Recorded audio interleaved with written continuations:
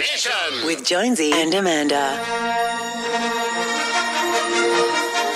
Well, our next guest is the one actor who's been in every single Star Wars movie, as well as many of its spin-offs. You know him as the Golden Droid, C-3PO, but spoiler alert, there's a very interesting man behind the metal. His name is Anthony Daniels, and he joins us now. Anthony, hello. Hello. Hi there. Hello. So great to talk to you. Take us back to the very beginnings. Did you have an audition? How did you find out you were going to play a robot? I didn't find out. I didn't want to go for an interview for a job that was in a low-budget science fiction movie, and the job was in a robot costume. I said that was a really bad idea because I was a serious actor. My agent used some language that I couldn't say, even in Australia. Oh, yeah. So I ended up in an office with George Lucas, who wasn't at all the kind of American mogul I thought he might be. He was really quiet, timid, shy, and lovely. And on the wall was a painting of how the character might look. And much as I like George, I loved the painting. Right. And when I read the script, it was as though I just had to play the part. And of course, all this is described in detail in my book, now out in paperback, called "I Am C-3PO: The Inside Story." There you How good are. is that? That's the plug for today. Was that a plug? I didn't even notice that was a plug. Was that a plug for your book? I missed that. Yeah. That's how good you are. Oh, yeah. And it's in hardback, it's in Spanish, it's in French, it's in Japanese. Sadly, the Australian version is not out yet.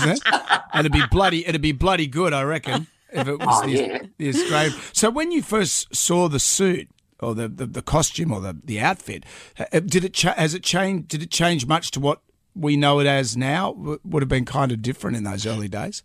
Well, back in the day, the first thing I had to do on the film was to be cast in plaster. Again, it's in the book. And unless you've had your entire body cast in plaster of Paris, you have no idea what it feels like. It's disgusting.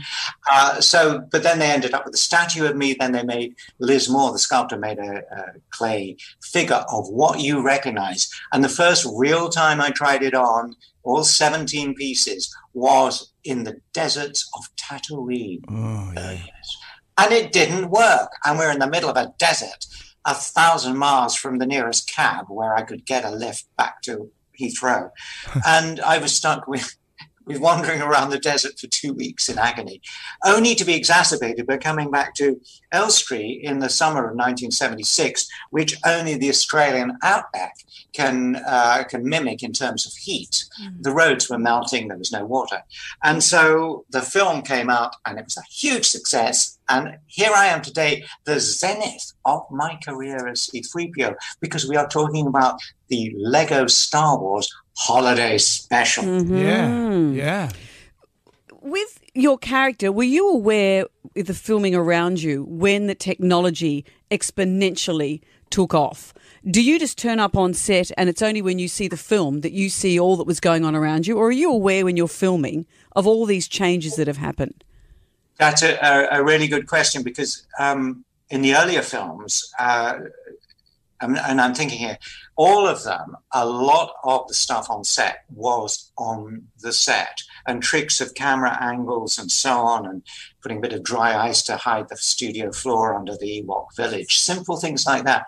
Using mirrors on the side of Luke Skywalker's hover car thing, that the mirrors actually hid the wheels, the tires of the vehicle we were in, reflecting the sand in front, and the audience in that old magician stage trick think it's the sand behind. Nowadays, you just roll the thing. Now, you do need something, except you can do it digitally, is to brush out the tire tracks. And in that case, they had a bit of a rug taped to the back of the car to brush the sand away. Now, digital makes everything very correctable. But the caveat has to be, like in the prequels, where technology had moved on so fast because of films like Jurassic Park, with wonderful industrial light and magic, really advancing computer enhancements of reality. But it was the prequels that really made me think, wow, where is the future going? Will we see a spin-off of C-3PO? What a good idea. Write to Disney, say, people across Australia, they want it. This is your time to shine, as it were. This is my time. Anthony, it's a treat to talk to you. Lego Star Wars Holiday Special 5 is available on Disney Plus today. Anthony Daniels, thank you, sir. Thank you. Thank you, Australia. With Jonesy and Amanda.